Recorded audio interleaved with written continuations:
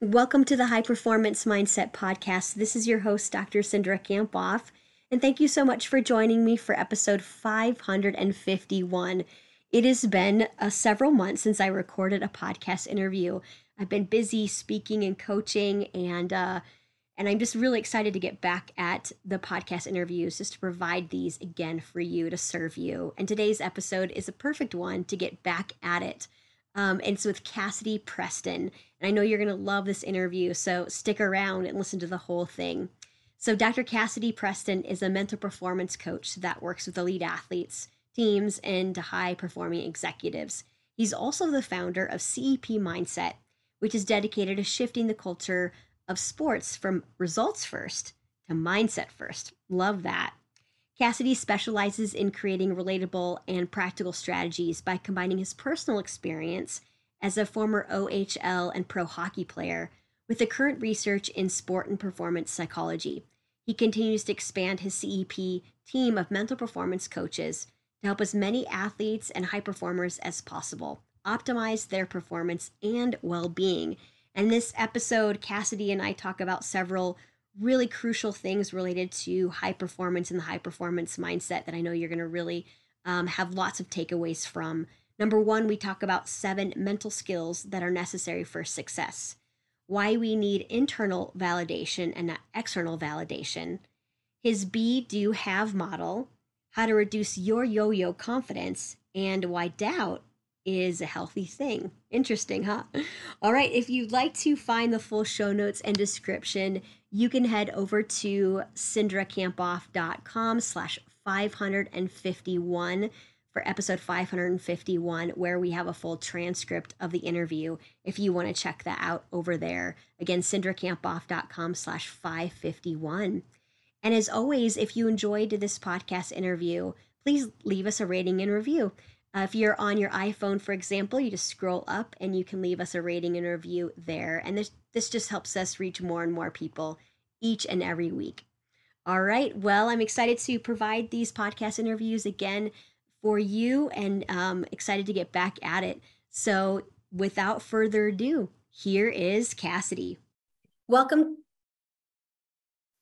to the High Performance Mindset Podcast. Cassidy Preston, I'm so excited that you're here today with us. How is your day going?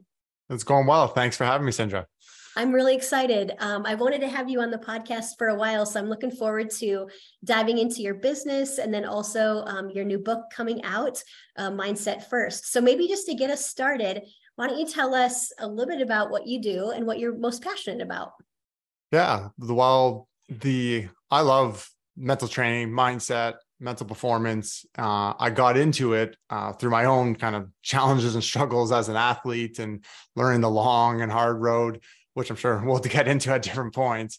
And so I was like, okay, well, I'll go to school and figure this out. There's got to be a better way for people to personalize, have a healthy, effective mindset so they can perform better, more consistently, reliably. And, then learn from lots of the literature, the research, some people outside of the literature research and mentors like Todd Herman and John G. Martini, and then kind of crafting this personalized, practical system and strategies that can help athletes and do it effectively. And I love coaching somebody one-on-one, connecting, seeing them shift and grow. And then that went pretty well early on. I was like, okay, well, let's get a team of coaches and let's just create that. So then I also now I get to, coach professionals and junior players and that, but now I also get to run a business side, which is kind of fun. I've always had a business oriented mindset and creating a team and a lot of people in mental performance. It's like they want to do it, but then it's how do you get people to sign up and actually have the business side? So we tap people into that. So that's been a lot of fun. And then that creates this whole, little inner circle or inner team of mental performance coaches who are bouncing ideas. We're all learning from each other and create a system around that. So I get to coach athletes one-on-one and business professionals and high performers as well, but also get to create a business model and work with other great high performers that are also having an impact on the culture, on people's lives. So that's I think a fairly short summary of who I am, what I'm doing, outside of also being a father, 2 young, great daughters, Addie and Remy, and a husband. So that's, I try and enjoy that, try and go some casual golfing here and there. Golf game's not great, but it's fun. So that's the short of it. Perfect, Cassidy. Well, one of the things I really appreciated about your website was I read about your story. And it's so interesting when you hear about people's struggles, right? You instantly connect with them, because I struggled as an athlete too. That's how I got interested in performance psychology. I was a high level high school athlete, broke some state records that still actually stand today, 20 years later, and then got to college and really struggled. And what I most appreciated about your story was you were drafted in the OHL, Yeah. right? And then your first couple games didn't go the way you expected. Tell us about that, and then what, I'm sure that was kind of the catalyst for you to pursue this degree in sports psychology and your PhD in the area. Yeah, for sure. Like I actually worked with a sports psychologist when I was like 16. Just like I broke my jaw and I was coming back from that. And she was really helpful. And that was one of like the first times I really started to be like, oh, the mental game is kind of cool. This is important. I want to prioritize this, focus on my mind, not just the results and the training, the technical and tactical, but like, how am I showing up? Who am I being in my mental state? How do I think and feel? And it definitely helped. Some of the main kind of struggles though was like, well, my first year in the OHL was going into that, and I made the team, and I was even on the starting lineup at the first game. And I was like, and my goal, I was like, I'm getting drafted to the NHL. Like, here we go. Like, I'm so results oriented. Like, so many athletes is just consumed by results, and results was the main priority. You get to the game, it's like all about results now. Okay, I'm at training. What mindset do I want to be in? I want to have a good training and do things well, process and mindset.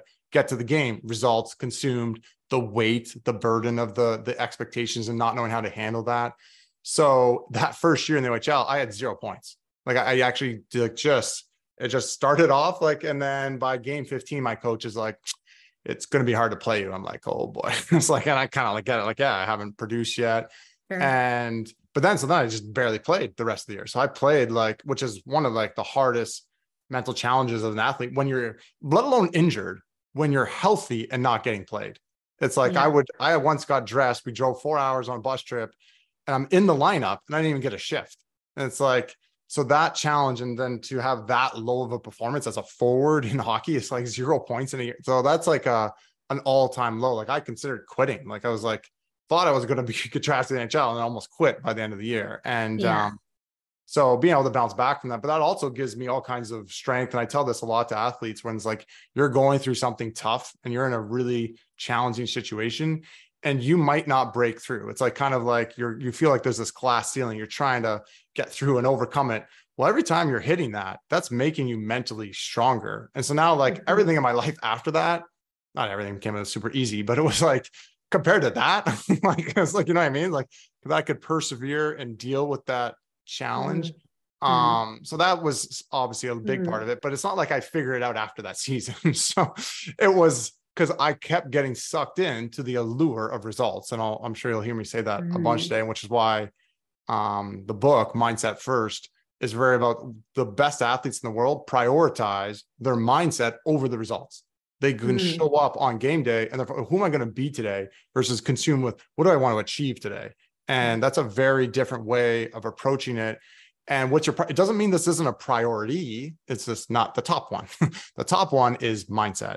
And that was a lesson that took me a while to learn. And there's some other challenges and stories I can share around that. Even my last year of junior and some crazy things where I would like 74 points in 49 games, but 20 of them I had no points. So it was like, because in the first period, I didn't get a point. So then I'd get derailed and downward spiral. So I learned and figured out a long way. It wasn't until probably 10 years of like junior and pro hockey and Canadian university hockey. At the end of my career, I was like, oh, I had like a reset routine. I had some strategies that worked and pretty reliable. I was putting mindset first pretty consistently without even fully knowing it at that point. And that's what I was like, okay, this was a long time. So like, can I help somebody else do it a little bit quicker than 10 years? Yes. That's where the schooling. And then I was like, okay, well, let me go to school a bit more, keep reading, get other coaches and mentors and innovate, personalize big progressive strategies to have an impact quickly and effectively for the long term. So definitely some struggles. There's so many things I could say in response to that. I think, we did a study last year where we asked pro athletes how they developed their grit. Mm-hmm. And one of the things that completely surprised me was actually 2/3 of them said that it came from a difficult moment. Mm-hmm. Right? Like kind of like what you're saying, this moment in the OHL where you went from Yeah. starting, on the starting lineup to not even playing. And it's that moment that develops your persistence, maybe even as a business owner today, right? And Yeah. it's developed your passion for what you do. And Yeah. I think it's so easy in the moment to generalize. And what I mean by that is I did this as an athlete as well. Like, oh, I had a really bad race. I must be in a slump. Like, what's wrong with me? Instead of Yeah. just like, hey, it's one race, Yeah. reset. I didn't know how to do that. And I thought that the more I beat myself up, the better I would do. And, Yeah. obviously that's the opposite. And it was Yeah. just, my junior year was sort of similar in college to your experience in the OHL, where just, number one runner. And then by the end, just dropping out of some races because I just couldn't figure out my mind. It had nothing to do with my physical ability. Yeah.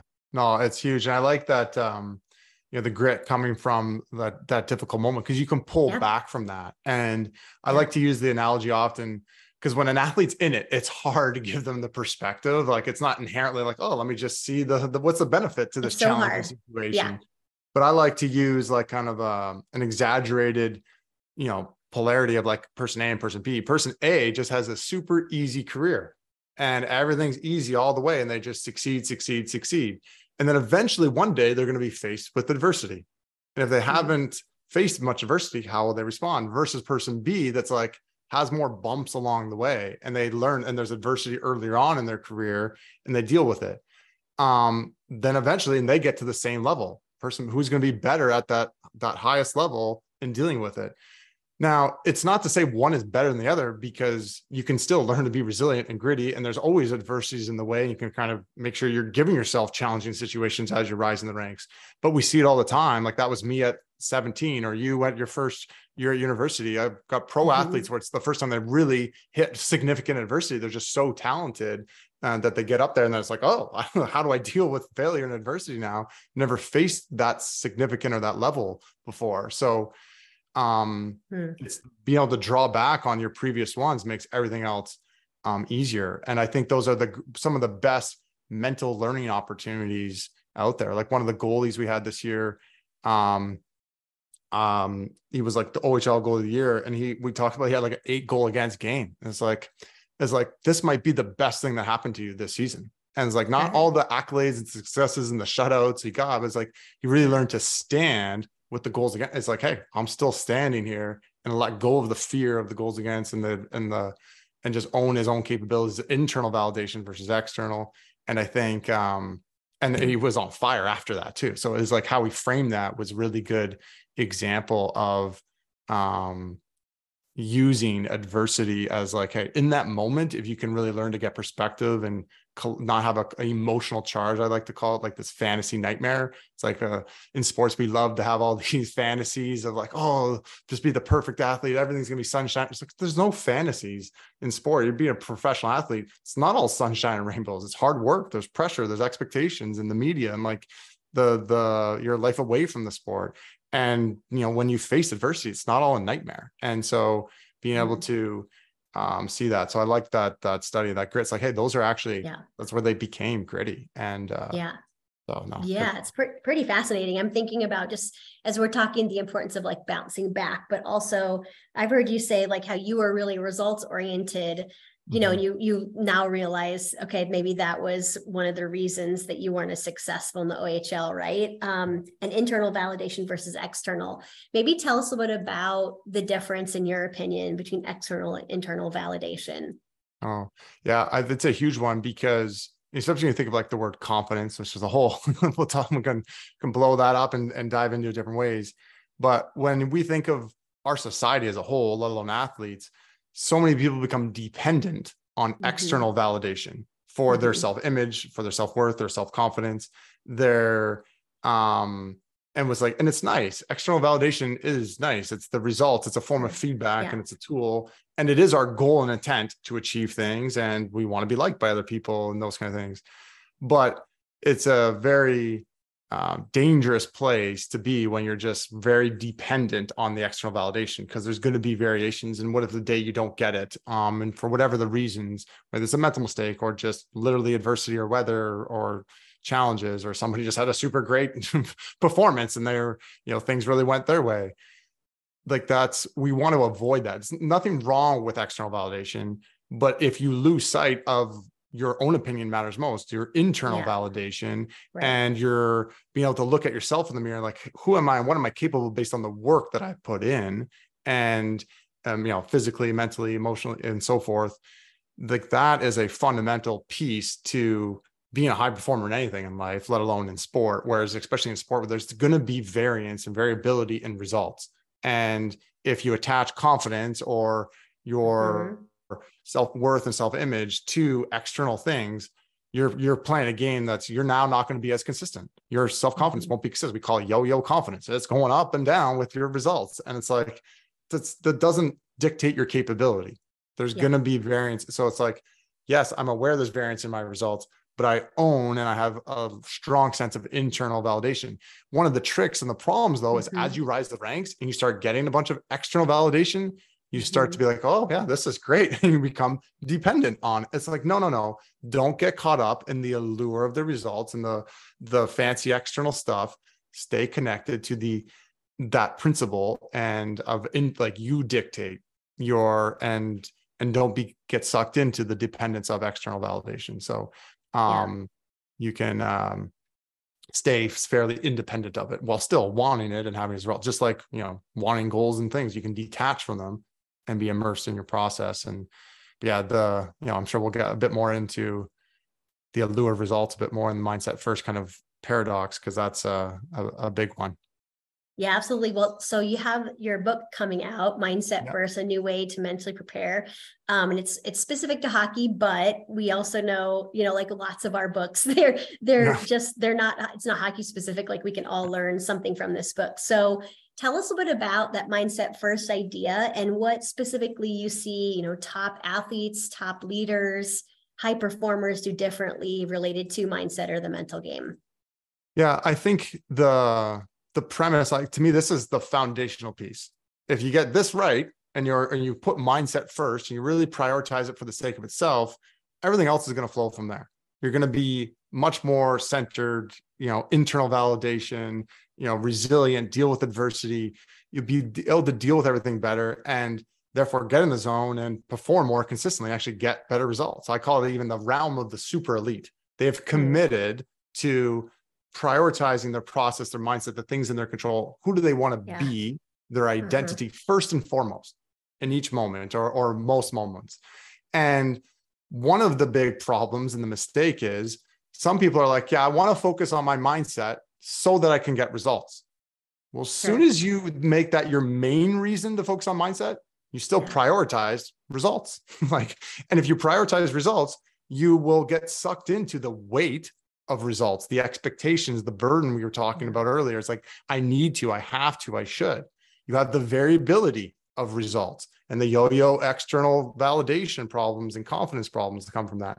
You have the emotional roller coaster of getting elated and deflated and the emotions. And I used to slam my stick and get frustrated and outbursts and an anger or just get down and deflated and dejected, and the emotional roller coaster there.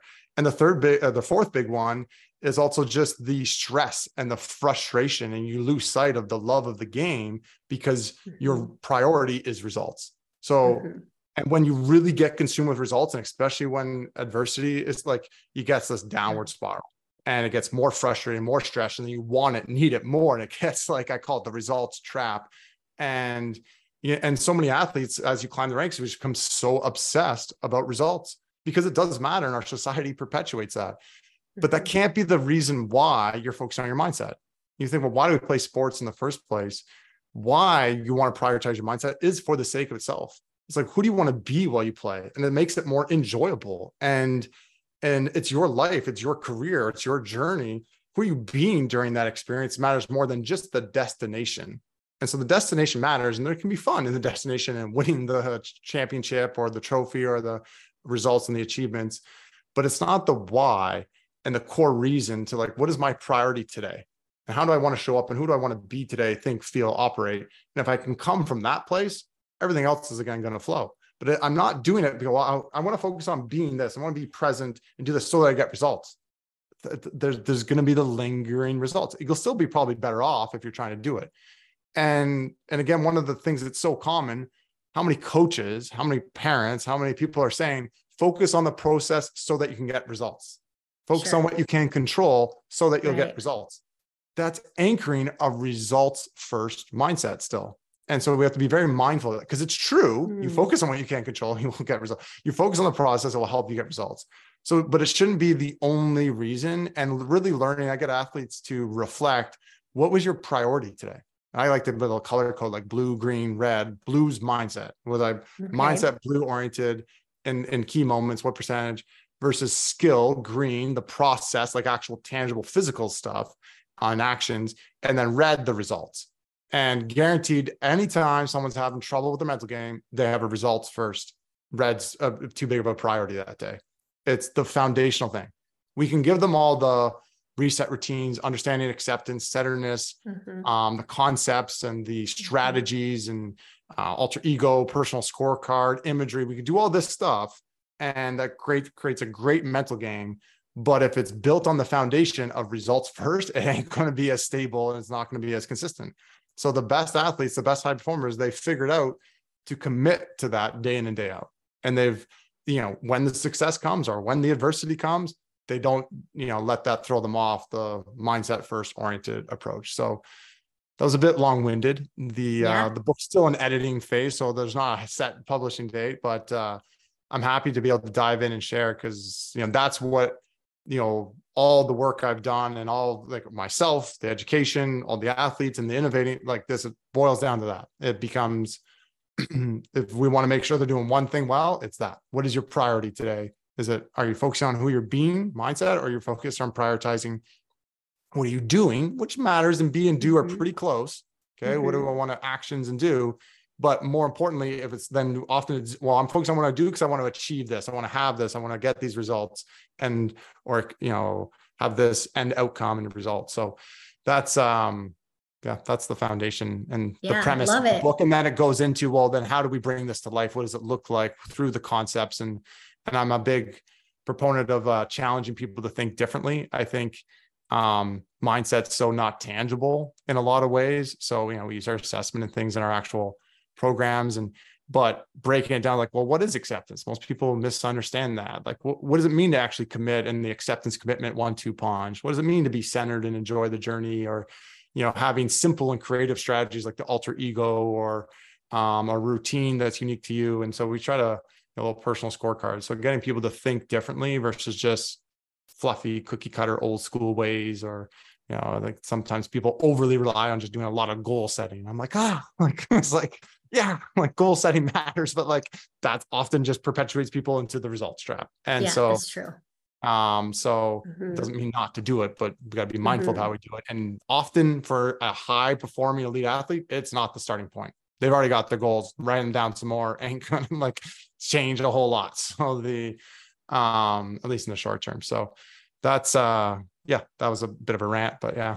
Well, there's a couple of things that I think are so important. I just want to point out. I like what you said about being versus doing, right? The doing is the results. The being is, how am I showing up today? And how do I want to be, right? What are my thoughts, my emotions, my actions?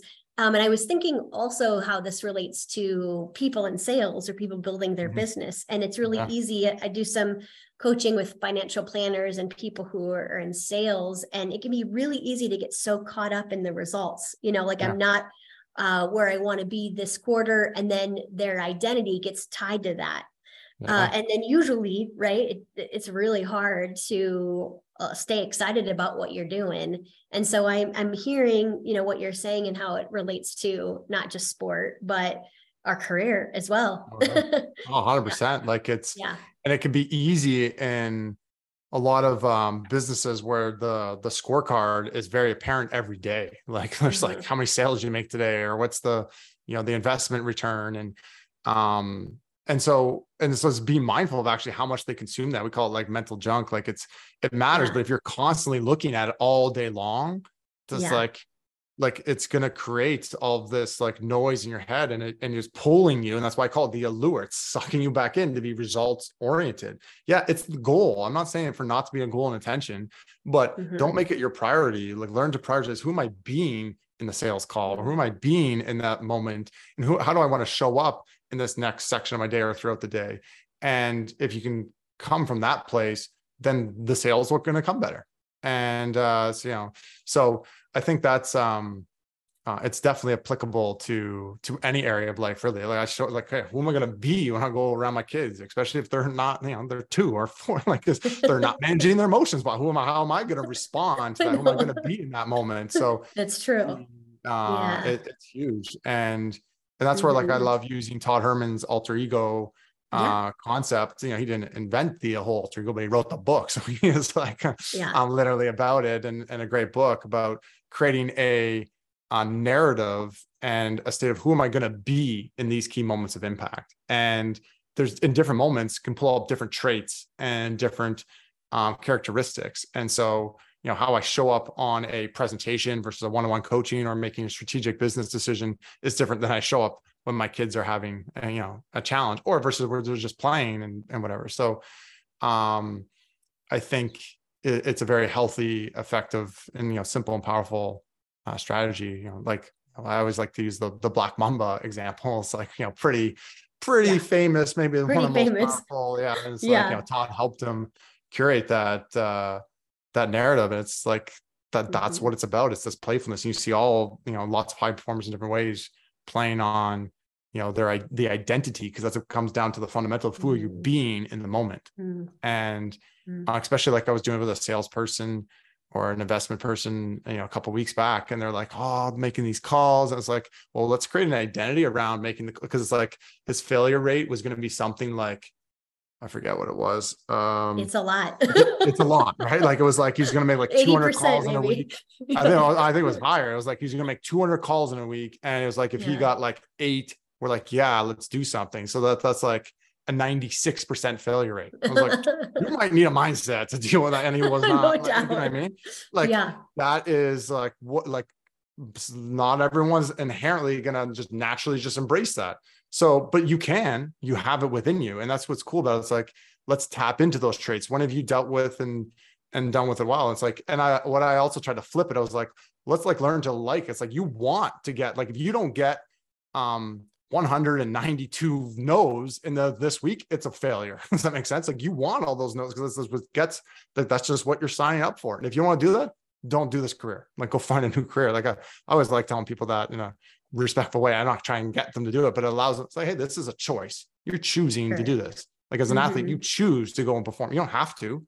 A lot of times we have to, need to, should. Now you're not focused on who you're being. You're focused on what you're doing. Oh, I have to go and do this today. I need to go and work. Like, you don't have to do shit. Like, unless you're literally like being forced, like, you're not being forced. You might feel sometimes like you don't have a choice, but like, it's healthy and effective to remember that you do. Because if you don't think you have a choice, then you're not going to choose to be mindset first. You're just doing it because you have to, need to, should, the results oriented mindset. So no, it definitely applies to, like, I haven't intentionally tried to get too much into the business world yet. It's one of the things I will be intentionally doing more in due time, because we're just tackling the sport world so much right now. But it's just naturally, people like, I had like a surgeon come, was like, hey, I want to see if I can, like, can you coach me like an athlete? I was like, yeah. Like, it's like natural. I was like, yeah, I can. So, and it worked. And like, and so, I think the mental game is similar in sport versus surgery versus financial planning. So that makes complete sense. So the book we're talking about is Alter Ego by Todd Herman. Very good book. Yellow. It's yellow. It's all, I have it on my shelf. So you're making me okay, I better pick it up and read it again. But before we kind of move on to some other ideas, I want to ask you one question, Cassidy, about being versus doing, right? Because I think as people are listening, they're like, yeah, I want to be. And how would you say people should learn and practice? And I'm just saying practice, because it's, you're right. It's so easy to get, tied up in the results, especially when you look at ESPN and, what's emphasized in our culture. So how do you think people can learn to be versus do? Great question. not an easy answer. The Mm-hmm. I'll preface first. I want to put the be do have trifecta like in a Okay. row, Okay. because the main probably reason someone's going to have a hard time doing be over do is because they're have oriented, which our society is Yeah. consumeristic. I want to have more, achieve more. I was doing this with a pro athlete the other day around they're like, I want to be happy. I was like, that's the happiness trap. I was like, I'm happy when I achieve this, or I'm happy if I have this. I'll be happy when, like, that's, don't try to be happy in life. Have a meaningful life that's going to have happiness in it. But like, there's going to be challenge and adversity. Just going to be happy all the time. Like, this is one of the fluffy things that sometimes happens in sports. Like, oh, it's just about being positive all the time. Well, it's like, Trevor Moawad did a Yeah. great job talking about being centered Yeah. and neutral and helping Mm-hmm. debunk that myth, which is still just super. I'll like say something for like 10 minutes to an athlete, never said be positive. And they're like, what's your takeaway? I gotta be more positive. I'm like, oh no. I'm like, you didn't get it. I was like, it's like, yeah, it's an oversimplification that can actually do a Sure. lot of harm. And Yeah. so, Yeah. I but hear what anyways, you're the point saying. It's being, funny. the have oriented mindset is the consumeristic, like I want to have more, Mm-hmm. achieve more, I want to get to the next level, I want to win again, and so forth, which Mm-hmm. there's nothing wrong with having things and having goals. But if you start with there, what are you going to do? Well, if I want to have this, then what am I going to do to have all of that? Well, so now I'm going to focus on what I'm doing to have it. And if I want to do these things, who do I have to be in order to do these Sure. things, to have these things? So you started with results first, have first. And so the reality is it always flows the other way. Start with, who do I want to be? How do I want to live my life? How do I want to show up in my sport? What are the things I'm going to, where am I going, and what are the moments, and what matters to me, and who do I want to be in that moment? Therefore, this is what I do if I'm being this. And that leads to these goals, intentions, potential results. And so that's a fundamental way. Again, be mindset first. Is your priority, are you just trying to focus on being more so that you can achieve Mm-hmm. more? Because then you're still Mm-hmm. going to get sucked into overly focusing on doing and achieving and not truly being. Some practical strategies to focus on effectively showing up in the moment or effectively being more and putting time to that. Obviously, I'll talk about meditation because that is the most fundamental one. But sometimes people are like, oh, it can be hard to pull someone into that practice. But the ones that I would often start with, like, do an alter ego exercise. It's like focus on creating a contrasting narrative and identity around who do you want to be in a certain moment. Pulling times in your day where you, in the morning, set your intention, or in the evening or other moments in the day where you reflect on who you're being. So, Sure. hey, I want to spend 2 minutes in the morning Yeah. doing a meditation, or just like, hey, like before this meeting or before my day or before we go out, who do I want to be? And like build a routine. And like, and that's why like imagery is so impactful for athletes, especially if you use coping planning and, you have a narrative and focus on how you want to feel while you go play, which often athletes just focus on what they want to do while they play and not feel. Right. So that's the power of setting an intention about it often before you go, and then reflect after. Have a little, I like the personal scorecard concept, where it's like, and journaling and reflecting, who was I being today? Did I like how I showed up and operated and the mindset I was in and my thoughts, feelings? Like, no. And then you're like, yes, I did like that. So that worked well. Stack up your wins and on that. But it's like also a constant self-awareness, self-reflection there helps you better self-correct and focus on then the next day. Now you're way more likely to show up the way you intend to be because you reflect and learn from the current day. So those are different things, as well as like any moments in the day, like a reset or the Amy Cuddy posture thing. Like those are different moments, like, sure. Different tactics. And obviously the most fundamental thing is like, the way to look at being versus doing is like, you're not doing anything inherently when you're setting your intention to be. I call it like a race car slowing down to speed up. Like let's not accomplish anything when you meditate, because that's what you do when you meditate, or when you reflect. You're not really accomplished anything when you set your intention in the morning, when you do your alter ego. So like, okay, I did my alter ego and look at the work I got done. Yes, there is work you got done on your mindset, but like you didn't make any more sales. You didn't, go to the gym. You didn't shoot more pucks, or like you didn't go like, so you're slowing down so that you can speed up. And our society is consumeristic, and what we over glorify being busy. I'm going to do. It's like, oh gosh, Like, do we not Yeah, we see do. the drawbacks of focus so much on have and do, and we've lost sight of who we're being, and the mindset, and who are we think and feel, and what matters to us, and why we're doing something in the first place. And so, and we think our why is the result. It's like, oh, that's not that's, and then you get in the happiness trap and all the mental health challenges. And again, I'm not a clinical mental health professional to talk about that in that realm, but just like there's definitely some we could talk about it, but the premise is, but just to give like a really zoomed out way of looking at it, let alone even in athletes, why, they can struggle with their identity, and the downs can be so down because they're so consumed again with the results. So, mental performance, mental health are, overlapping in a sense. Well, Cassidy, I want to just pull out a few Yeah. things that you said there, because I think the be, do, have is incredible. And I think you're right that most people go to the have. What are my goals? What do I want my results to be this season? But to start backwards, right? By who do you want to be? And your strategies were excellent. I was thinking about, I do a lot of keynote speaking. And when I started keynote speaking, as I was listening to you, I had this realization that I was really result oriented at the beginning. Oh, are they going to like me? Are they going to like the message? And I was thinking a lot about them, and then what I've learned over time, well, that's just like weighs you down. And then you're not in the present moment, and you're thinking of, it's distracting, right?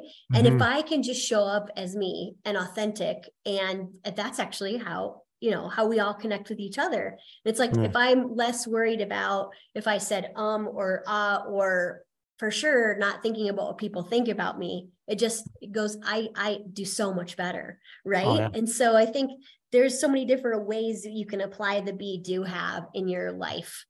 Oh, for sure. Yeah. And I've done some keynote and public speaking. I'm doing more. I'm doing a course, and they talk, a really good course about a couple of things, but even again, it's like, who am I going to be on stage? Like, why am I on stage in the first place? And like, what kind of, and help that will lead to the impact. But it's like, it's very much a lot of like, it's easy. And that's why a lot of people are afraid of public speaking, because they're so worried about what everyone thinks of them. And so then they reserve, and then they'll get that opportunity to share and have an impact, and share your light, share your message. But I think what's a healthier, like kind of the way I like to, trying to keep processing is like, well, not everyone's going to like you. It's like sometimes that says more about them than you, like very much so. Like, and many times it's not about you at all. Yeah, it has nothing to do with you anyway. So it's like, exactly. That's a fantasy. Go back to a fantasy nightmare. Right. It's like, I want to be liked by everybody. No one is liked by everybody all the time, everywhere. Like, it's not a thing. There's nobody that's like that. So, but yet a lot of us seek these fantasies, and you debunk that, then it can allow you to let go of the results and just, well, who do I want to go and be? And yes, this might get, these are my intended results, and want the audience to be inspired and whatever, but it's, that's definitely, there's a whole mindset piece to performance. That's super good. Well, one of the questions I wanted to ask you, Cassidy, is you have like what you call a CEP 3-step system to figuring out the mental game. So tell us a bit about that system, and let's talk a little bit about that. Yeah. So it was just it's a very pragmatic way of, okay, well, what can you expect if you want to do some one-on-one coaching and you really want to work on your mental game mindset? Well, step one is to like make it more tangible, break it down. Like, and we use this brick house, straw house mentality as well. It's like, you wouldn't build your house without a blueprint. It's like, hey, let's go work on your mental game, but we really don't know what we need to prioritize, or where some struggling areas are, where we got to work on. So, so that's step one, is like, hey, let's just get some common language, it creates a bit of a blueprint now that now we know what strategies to go build based on what's needs the most attention and focus, the priorities, and what you're already doing well, and we can reinforce. So, and that includes both a mental skills part, like some 7 different skills, and blocks for each. So which I call like limiting beliefs. So we use like trick questions, I like to call them sometimes. That it's like, the main reason I play sport is to win. It's like 10, I agree. It's like, it's a trick question. It shouldn't be the main reason, but I don't expect it to be a 1. Okay. So like, and so it was like a gut response. It's getting at the subconscious. Like the main reason to play sports is to win. It's like, oh, if you're a 10 there, then you've got a results, you're in the results trap. You have a results oriented thing. It's going to be hard for you to be immersed in the process and all the skills and blocks are interrelated, but it helps us identify and pinpoint things. And so we can clear stuff and make priorities a lot quicker. So that's step one. Step two is then to personalize the tools and the concepts. So this is now we go to the brick house. Let's put some bricks and some mortar together. So the mortar to me is the concepts. That's acceptance, commitment, and owning your capabilities is often a commitment. It's the 1-2 punch, and then being centered and grounded or neutral thinking, as well as then enjoying for the sake of itself, and enjoying and keeping a loose, fun, intrinsic why. So if you understand and personalize those concepts, well, a lot of them are common sense, but not common practice. And that's where the strategies are the bricks that then pull it all together versus just a bunch of mortar. It's like falling around all the place. With bricks without mortar don't work either. So, and we want very practical strategies. We have 4 fundamental ones that we always do. That's I've hit on them already, like the alter ego, the reset, the personal scorecard, and imagery, mental prep pieces. Like those are the fundamental, like game day oriented, and practice oriented, but like daily strategies. There's lots of other things we do and that help, continue to build that brick house that's personalized for an athlete. But those are the fundamental ones. And so now we've got things rolling. And again, all of this is built on the foundation of mindset first. And so that's built in as one of the concepts and one of the, that's tied into the strategies. But because if not, then we're building a brick house, not a good foundation. And the fun contrast as well, you think like brick house, why we went with that analogy is because a lot of times people's mental game advice that they get from people that aren't professionals is like, don't worry about it. Just be confident. Like, don't think of that. Like that's, or let's just do goal setting. And that's cookie cutter, fluffy stuff. That's building a house out of straw.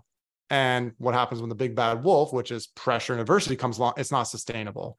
And so you can't avoid pressure and adversity and doing anything with as a high performer. So we want to be prepared for it. So that's what we now got this brick house. But then stage 3 is actually to sustain it, because just because you built it and you started going, like you got to constantly tweak and refine. This is not a one and done thing, just like nothing in life is. There's constant upkeep and upgrades.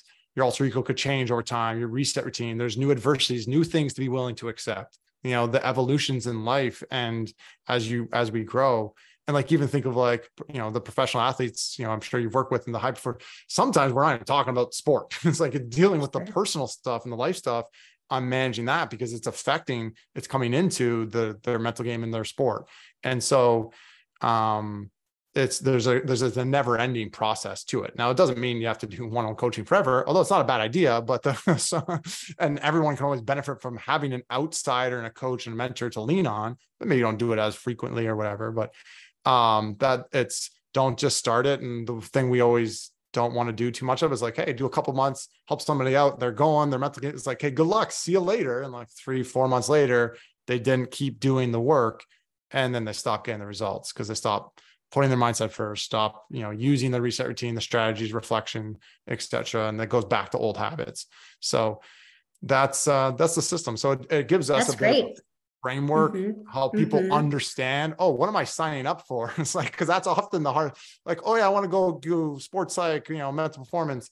What are we doing? It's like, and what does that mean? Yeah, what does that mean? How is it going to roll out? And now, again, every athlete rolls out pretty different, and every high performer, because maybe we focus on a different concept first or a different strategy. That's where, again, the blueprint helps us personalize it and streamline it quickly. And there's all kinds of other tools that we don't always use. But pretty much everyone will do, or at least touch on those 4 fundamental strategies, as well as then coloring in the concepts as needed. Yeah, that's awesome. I was, my last month or so, I went through Brene Brown's Dare to Lead training, which is incredible. And in one of, I heard her say in one of the videos I was watching, something like that. She's never met a transformational leader that has not gone through coaching or therapy. And it was like, whoa, right? As we kind of think about the power of these things that we're talking about, is that we all need the space to be able to train our mind and to think about these concepts and apply them and get unstuck. There's so many different things I could ask you about your system, Cassidy, but since you mentioned Trevor Moab's book about neutral thinking, and say a little bit more about that, because I could imagine that people who are listening aren't not quite sure what that actually means. Yeah. So it's really helping debunk positive thinking as not the solution, because a lot of people, oh, no, negative thinking ain't going to be very helpful. Oh, I suck. You're beating yourself up. I can't do it. Like that's, and and he does a good job. I think, I don't remember all the lines, but it's like really highlighting, like, you say that stuff out loud, like the more you perpetuate, like it's the compound negative effect of it is we want to minimize that. So, but then the natural inclination for our society is, well, if I don't want to be negative, that means I should be positive. Exactly. No, that is not like, because if you try to do that, and that's, most people are just oscillating between positive and negative town. And it's like, and they yo-yo and they're elated and deflated. And that's not the model. That is a judgmental, polarized, emotionally charged model that is not sustainable. And nor is it true anyways, because no one event is overly negative and no one event is just all positive. There's just benefits and drawbacks. And so the premise, he really kind of, popularized this idea of neutral thinking. Well, if we're not positive, because that's not sustainable, we're not negative, let's go to neutral. I like to use the word centered and about moving forward. And so it's about, if we're not going from left to right, if people can't see me, we're going from negative on one side to positive on the other. It's like, let's go in a completely different direction. Let's go up, let's go forward, which is about, there's going to be benefits and drawbacks. There's going to be, failures and successes and adversity and wins along the way, but I can learn and grow and I can stay balanced and see things for what they are and move forward. And so it takes out the judgmental, emotional language and narrative that then holds so many people back. And so that's and the wheel that we created in a mindset, like that's the foundational, like kind of a base thing where there's a growth mindset, being a leader, being able to deal with stuff and learn and move forward. Like that's being centered, that's being grounded, and rooted in the reality of a situation versus fantasies and nightmares and positive, negative. So that's, awesome. And he's written a couple books about it. So it's done some good stuff. Yeah, so people want to read more about that, Trevor Moab's book about neutral thinking, just to reiterate that. Okay, so one other big question before we wrap up, Cassie. I think we could spend several hours here talking, but I know your assessment measures the 7 mental skills, and you had mentioned those as you were talking about your system. Let's pick one, and let's dive into one that you think maybe is the most helpful or powerful. Yeah, well, so the 4 on the bottom are the ones we work on the most or most commonly because it's the foundation. And those are focusing on the process, being immersed in that on one side, and confidence and owning your capabilities on the other. And the middle is like composure and resilience. They're all interrelated. There's, we were saying this the other day, there's no one that's super resilient, but then struggles a lot with confidence. It's like, or someone that's really confident, but then has struggles with resilience. Like if you're struggling with resilience, your confidence is going to come down. But what, in terms of picking one, it's like, so whatever one we focus on, it's generally we want to focus on the one that's the lowest because it's going to help all the others around it as well. Yeah. So the most let's pick confidence. I think that's really, and honestly, I say, let's pick that one because the people I coach, they're really, really great, incredible high performers, but they can all lack confidence. And I think we have to protect it. So let's dive into that one if you're cool with that. 100%. Yeah. And it's the most common one that's low. And probably focus, but and again, it depends on the person and it depends on your interpretation of the questions. So, the way that I like to break down, confidence and then the mental block that goes with it, the yo-yo confidence is, I'll give you a solution to cure it forever. Like you want to never have a confidence problem again. The solution is to stop using the word, to minimize using the word, be mindful of the word itself, because the word in our society is so tainted with external validation and results and praise. So, because as soon as an athlete or a person identifies, I have a confidence problem, I'm struggling, with my confidence right now. The solution is not very easy now. Like, it's like, well, what, like, show me you have a confidence problem. You can't point to it. You can't says who has a confidence problem? What is it? Like, it's not easy for people to then work on and prioritize. And then for a lot of athletes, it becomes a self-perpetuating thing. I am somebody. Now they identify and have a narrative that they struggle with confidence, which that in of itself is hard to debunk. So I'll have to go to an athlete, like, who says you had a confidence problem? I was like, maybe you don't. I was like, oh, maybe I don't have a confidence problem. I'm like, oh, I like that idea. I was like, yeah. And then it's like, so what is true confidence really about? It's about owning your capabilities. Do you believe in what you're capable?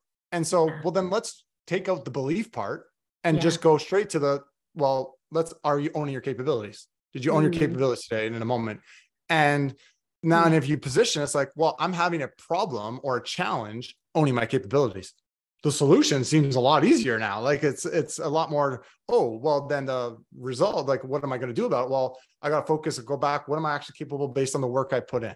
And now it's not always as easy as that. There can be like, lingering things and constantly being too hard on ourselves, and learning to own, like actually learning to own your greatness and own your capabilities is a whole thing. Debunking the narrative, because maybe it's like, oh yeah, that's great, but they're really holding on to that narrative. Yeah, but I'm just somebody that's always hard on myself, and I can't own it, or I have imposter syndrome, or those kind of things, or I really struggle to, I just really believe I have a confidence issue. So it's not inherently that simple, but that shift for me, I think, is fundamental. And we like to teach and help athletes, like, let's own your capabilities and focus on doing that as a trait, and so you can trust your training and own it versus not.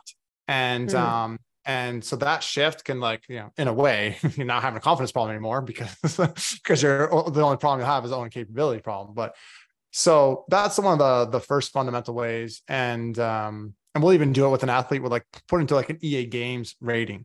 And so let's just say they're a pretty good player in their league. They're like a 95 rating. Well, just because you have 95 rating doesn't mean your performance will be 95 day in and day out. But we can now show up every day owning that you're a 95. There's no reason not to. And what I like to do with that rating as well is, like, I take mindset out of it. There's no like, well, but my mindset's no. Let's not rate our mindset. Like, comparing one person's mindset to another is like, what the heck does that even mean? Like, it's all relative. But skill is a lot more tangible, easy to relate. Like, are you faster than this person? Well, then you are faster. Like, if, can you shoot better? Can you do this? Like, execute? Do you understand the system? Like, let's rate your capability and do it based on capability, not performance. A lot of times athletes, it's like, oh yeah, this guy's a 95 because he's got this result. I'm not a 95, so I don't have, that's now an excuse. I don't want you to rate yourself based on performance. I want you to rate yourself on capability. If you and that person competed in practice and you're both free and in the moment, and you did 100 scoring drills, you did 100 rate, like, how would you rank? How would you, like, well, I'm right there with, then that's what you're capable. And I always like to then people like, well, then try that on. They're like, oh, this feels uncomfortable. Well, imposter syndrome coming in, they're still tying it to results. I'm like, but does it seem wrong? They're like, no, but I'm uncomfortable. Like, well, just try it on for a week. Walk around, own your capabilities. It's like, oh shit. It's like, so it's like, oh, this doesn't feel that bad. And that's like, and then you finally get comfortable with it because you're just not used to wearing and owning your capabilities. And so it doesn't mean it's wrong. So I try to treat it more as like a factual thing than this overly belief thing. Now, there's still other things to be done with that, and learning to own and understand, and self-belief and self-worth and self-image and other components out of it. But to me, that's the main, most common issue with confidence has to do with the belief that it's about results and praise and external validation, and understand that's actually about believing and owning your capabilities and what you're capable of. So that's a bit long-winded, but to me, it's a fun.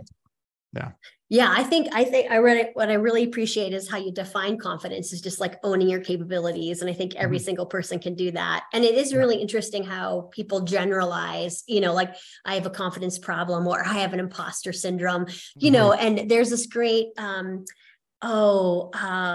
have to, it was the CEO of LinkedIn just gave an amazing talk to like a graduation speech about how stop telling women they have an imposter syndrome. You should Google it. It's amazing. But it's all about like how, we kind of label this on ourselves. Like, I have a confidence problem, or I have imposter syndrome, which, maybe instead you just doubt yourself like everyone else does. And that's not a bad thing. Like, doubt can be very healthy in a way. Like, it's, people think, oh, I need to have no doubt. That's one of our trick questions. It's like, says who? Like, Like Right. having doubt is a healthy thing. Like, it's like, oh, I doubt if I can jump that bridge. Yeah. That's keeping you alive because you can't doubt, Right. you can't jump that Yeah. bridge. Like Yeah. it's, you can't trick your brain. It's like I had an athlete once, they thought confidence meant they had to believe they're the best player in the league. And that worked for them when they're in Division II Italian league. And then they went to the top tier and they're like, hey, well, I got to tell myself I'm the best. He wasn't the best anymore. He was not the most talented best player. It was creating all kinds of inner turmoil. It's like, and he's yo-yoing back and forth between, oh, I'm the best. No, I'm not the best. You can't trick yourself. Like if you're not Ronaldo, if you're not, McKinnon, you're not, McDavid, like you can't walk around saying you are. Like it's now downplaying yourself. That's a problem. And that's what most athletes do. I'm not telling you to upplay yourself and become arrogant. But own your greatness and what you're capable of as for what it is. And I love the Todd's take. I think is pretty similar on imposter syndrome. And I might not get it exactly, but he wrote some good articles around it, debunking. It's actually imposter phenomena. This actually was the fundamental thing. Exactly. It wasn't like a syndrome. Not inherently a syndrome. It's like the only people that really struggle with being an imposter are people that are being something that they're not. Like it's like I'm going around and imposturing that, like, I'm a magician, but like I'm not. I'm an imposter. Like, but if I go around, I'm like, oh, am I that good of a mental performance coach? It's like, well, I'm as good as what I'm capable based on all the work I put in, the practice and reflection and the reps and everything I've done. Like I might doubt my capabilities at times because I'm human, but am I being fake? Am I not being? It's like you're being who you're being, and so we don't have to label it as being an imposter and debunking it. And that's often tied to worrying too much about what other people think instead of my opinion matters most. Who do I think I'm a good mental performance coach? Yeah. So then I don't need the external validation of a client or so-and-so or whoever. I know who I am and what I'm capable. I'm not trying to be arrogant. Like you don't want a person to go out there like, hey, go tell everyone you're the best and this and like, that's not confidence. Now we're not talking about confidence capability. You're talking about how you interact with others. And you can walk through a room with no one there, owning your capabilities. And you can walk through a room the exact same way with a bunch of people there. Some people will be like, yeah, that person's confident. And usually you can kind of see that and they're owning their capabilities. Some people will be like, I don't know. And then some people are like, oh, he's arrogant. That's their perception of you. And you can't control that. If you're trying to make everyone think you're confident, now you might come across as arrogant, or if you just think you're better than everybody, then you might come across as arrogant. But there's definitely some misunderstandings there. And I think there was one other thing Todd said around imposter syndrome. But it's like even just the word like authentic and which is a unique word because obviously it's like, hey, we want to be true to ourselves, but like, who are we? It's like a really good fundamental question. And we're awareness and choice and the author and narrator of our own lives, which I can dive. I like that narrative, but the other way to think of it is like a handbag it's like an authentic handbag, or it's like an authentic piece of clothes, like a baseball card is authentic, right? Like, because it is a tangible thing, but like, but then it's like, well, this is an imposter card because it's like, it's fake. It's not the real one. It's an imposter. It's not being authentic. And it's like, so that has to do with like handbags and baseball cards and stuff as people. It's like, you get to choose and create how you show up and live your life. And, which is in some ways authentic to you, but then with like, oh, well, am I being my real myself? Am I like, you get to say who you are. Like now, don't, again, say you're something and then be a true imposter. Like say yourself, you're something you're like, oh, I'm going to go deliver a great keynote, but I've never rehearsed and practiced and haven't done anything. You are being an imposter. I'm going to go speak about neuroscience. I know nothing about it. Like, right. Yeah. That's not what you want to do. Surgeon and never, I can do it. I say I'm a heart surgeon, therefore I'm a heart, but you've never gone to this. Like you are being an imposter, but the imposter syndrome or authenticity and credibility of yourself is we create these narratives that are actually not serving. So Yeah, so good. I think what you said right at the beginning of that answer is just like doubt is a healthy thing. And sometimes even the elite athletes I work with, like there was one I was just talking with yesterday, and she was like, I just want the doubt to go away. And I was like, well, it's not gonna, you're human. So, it's not going to completely go away. And it's like there, the US championships was yesterday for track and field. Like, of course you might have some doubt, and that's okay, but we like judge ourselves because we're doubting ourselves. And then I think we just, focus becomes more, it just grows because we're focusing on it more. So Cassidy, tell us where people can find out more about your work and your practice. Yeah. I want to say one thing to that, and then I will, because I think it's I love talking about the word acceptance, and I didn't get to talk about it much. And it ties exactly like accepting the doubt, accepting the range of results. Like I had a national level swimmer here, and it was like, she was like, oh my God, I don't like, because it was a race she hadn't done in a while. What's the range of results? A golfer's, what's the range of result? Like, it's like, I doubt accept the range within a tournament, accept the range within a meet, accept, like, if you can't, and a lot of times our society phrases the word acceptance or misconstrues or misunderstands it to be a weakness. It's like, oh, we can't accept things. That's for if you don't care and you're ambivalent, right? Which sometimes misconstrue centeredness around or neutral thinking. That's for hippies or whatever. Like it's like, no, that's not what acceptance with commitment is. A powerful 1-2 punch. You want to commit to your race plan. You want to commit to how you want to show up, then accept and let go of the range of results. And so you want to commit, you want to be a great public speaker, except some people might not like you. Now you can commit to who you want to be. But if you don't accept that some people might not like what you have to say, then you might not fully commit. And the range is like, maybe someone's not ready to hear what you have to say or whatever. And hey, you're human. Like maybe you like, your message isn't for everyone or whatever.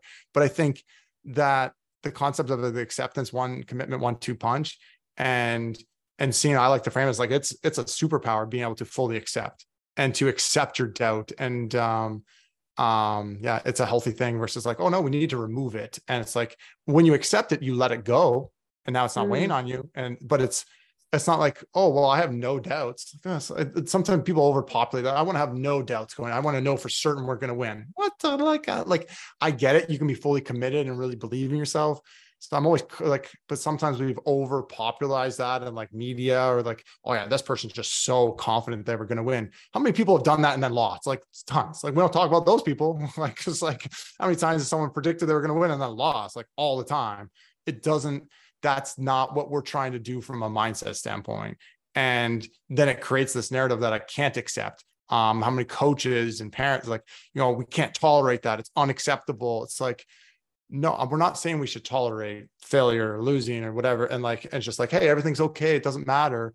It's just accepting it for the reality of what it is. I'll give one final example, because I always think it's quite powerful. The surgeon, one of the surgeons I was working with, and great surgeon. And it was like, he was getting like, he's nothing wrong with his ability to do surgery, but he wanted to kind of keep growing. He was like, yeah, I'm kind of worried during the thing. I'm like, oh, I got to teach this guy about acceptance. I'm like, ooh, this is a little bit different than teaching an athlete about accepting the results. It's true. And so I was like, okay, well, for like, again, I don't want you to be indifferent to your patients living or dying. Like, I don't want you to be indifferent. You can care, but if you're not willing to accept the range, then like, you're not like, don't be a surgeon. Like, this is the burden of being a surgeon, like that, like things might not always work out. He's like, oh, no one ever said it to me that way before. Heart rate dropped during surgeries as the mind was even more at ease, to be able to be more adaptable, like, awesome, etc. cool. So it's like the acceptance to me is a superpower. It allows you to commit to your process and how you want to show up in a moment, and applying that with doubt or any other level of noise. So anyway, sorry. Wanted to say that. I'll answer your actual question, but I wrote it down. I was like, oh, I haven't got to say acceptance yet. That's one of my think differently, because I think some people don't really understand the power of acceptance. So, well, thank you so much for sharing that with us. So before I wrap up and summarize today, I'll do my best to do that. Tell us where people can find more about your coaching and your business, and just, where can we follow you, Cassidy? Yeah. So CEPmindset.com is our website. We've got some Instagram. I'm on Twitter, not somewhat active, at Cassidy Preston. So those are the main things. But yeah, if you come on our website, you can learn about our offers, coaching, workshops, keynote stuff. as well as hopefully the book will be on there. That will start to get announced. We have a newsletter, weekly newsletter, send out some different tips and that kind of stuff. So you can subscribe to that if they want. And obviously would love to reach out. My email's Cassidy@CEPMindset.com. Love to hear what people took out of the episode, what their takeaways. So definitely contact me, email, on social media, whatever. Love to hear what people got. Awesome. So CEPMindset.com and Cassidy@CEPMindset.com. And I think there was so much value in this episode, Cassidy, because we talked about so many great things. This idea of like thinking about who you want to be over, first before what you want to do. And we were talking about how people can prioritize results. So we are discussing be, do, and have, and starting with the be. We talked about alter ego, which I really like that, and just different ways to connect with the be. You gave some great strategies there. And we were talking about confidence is like owning your capabilities, and just at the end of confidence and acceptance, and accepting doubt, for example, that it is a healthy thing. So Cassidy, way to bring it here today on the High Performance Mindset. I'm grateful that you're on, and look forward to hearing you reach out to both of us about the episode. My email is Cindra@CindraCampoff.com. So thanks again for being here, Cassidy. I appreciate you. Awesome. Thank you for having me. Way to go for finishing another episode of the High Performance Mindset. I'm giving you a virtual fist pump. Holy cow, did that go by way too fast for anyone else? If you want more, remember to subscribe, and you can head over to Dr. Cindra for show notes and to join my exclusive community for high performers, where you get access to videos about mindset each week. So again, you can head over to Dr. Cindra, that's DrCindra.com. See you next week.